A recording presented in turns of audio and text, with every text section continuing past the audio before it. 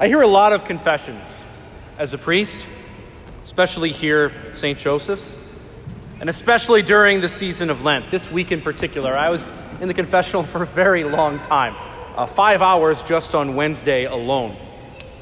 And a fairly common thing that I hear from time to time is someone saying something along the lines of, Father, I really struggle with judging others. It's a very common thing that I often hear, and it can be a familiar thing that we struggle with, and can even feel like a universal thing to all of us. We could say that judging others is part of that animosity that has entered into humanity after the fall of Adam and Eve. We often don't exercise the kindness and the mercy that is certainly expected of us, but instead we resort to judging others and looking down on them.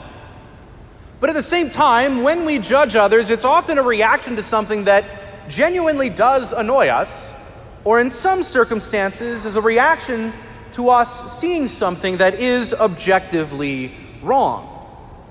So how do we strike a balance? How do we balance judging others? Is there even a right way to judge? We get the answer in our gospel today. It's quite a memorable one that we all know quite well. It's this woman caught in adultery. And specifically, the scribes and Pharisees say she was literally caught in the act. There probably wasn't a trial necessary, quote unquote. They had all the evidence they needed. The Pharisees bring this woman to Jesus, and they say to him, the law says that she ought to be stoned. What do you say? And obviously it was meant to test him and to put him into a precarious situation. Because the Pharisees see evil in this woman, and yet Christ looks at her with love and looks at her with mercy, and in the same time chastises the Pharisees for their judgment. Christ does not condemn her to a painful and very shameful death, but offers her a path forward for redemption and for healing.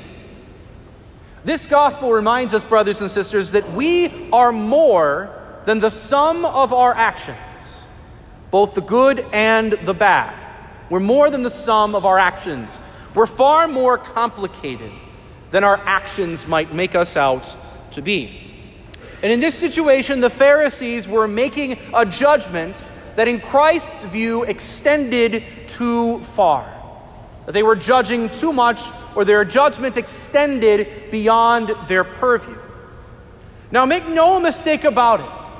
Christ was on the same page as the Pharisees with them in condemning her adultery, condemning her actions. Let there be no doubt about that. And even all throughout the Gospels, Christ is not afraid to call sin a sin.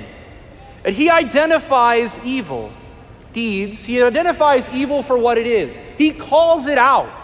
Not just in this situation, but time and time again, all throughout the Gospels. Christ judges actions many, many times. And we must also judge actions, brothers and sisters, or else we don't know how to act. It's important that we make this distinction. We must judge actions, or else we don't know how to act.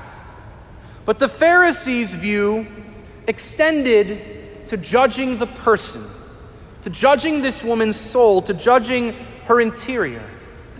And that is a realm that is up to God and God alone, no one else. Therefore, the Pharisees' judgment was sinful rather than righteous. Because in judging the soul and in judging the interior, the Pharisees let there be no room for mercy. There was no room for repentance. They were writing off this woman quite soon and quite quickly. There was no room for conversion and no room for growth. But thanks be to God that God does not judge in the same way that these Pharisees do. God leaves room for repentance for us. He does not write us off. Praise be Jesus Christ.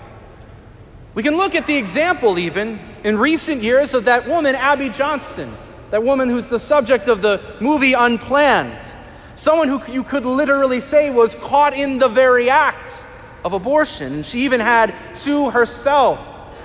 Thank goodness for the mercy of God, and for the mercy of those volunteers who met with her in Texas and embraced her and welcomed her home. Even a couple years later, after her conversion to the pro-life cause, she and her family even converted to Catholicism. What a beautiful example of go and sin no more.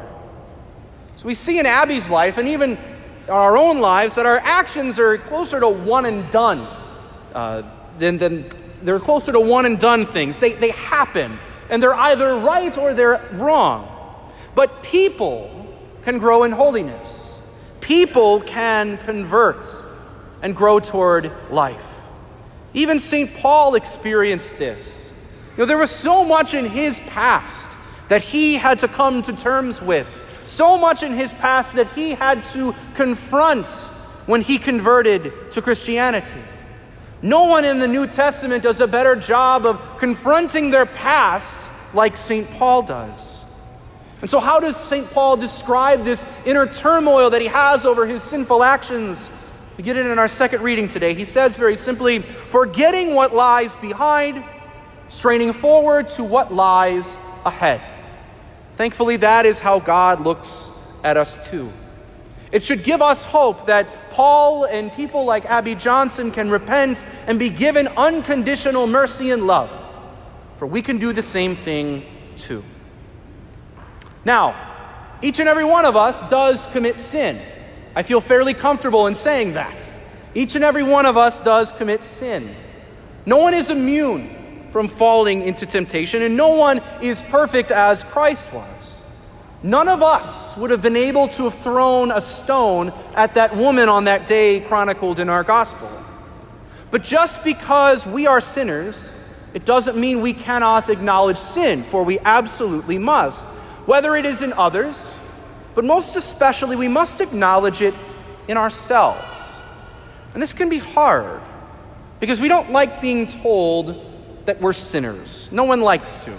The attitude of our world is, I'm fine, I'm not doing anything wrong. Don't tell me what to do. Who are you to judge me? But we must acknowledge sin within ourselves, brothers and sisters, because that's what the Pharisees were not able to do.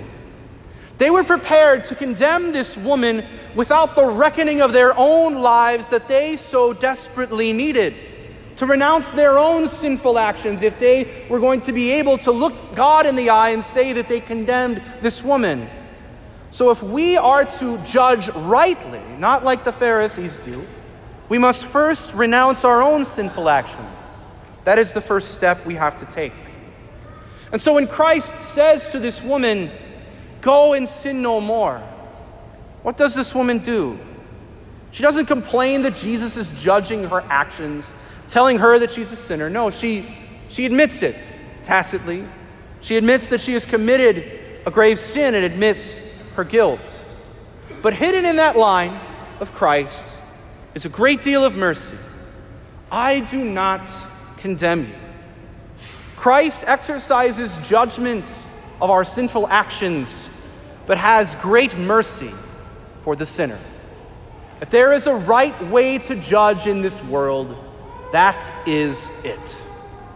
So brothers and sisters, may we never be afraid to acknowledge sin as sin, to see it for what it is, to call those struggling with sin to conversion, to repentance and atonement. But let us never close the door to conversion, for we are blessed with a God who has shown great mercy to all sinners, including us.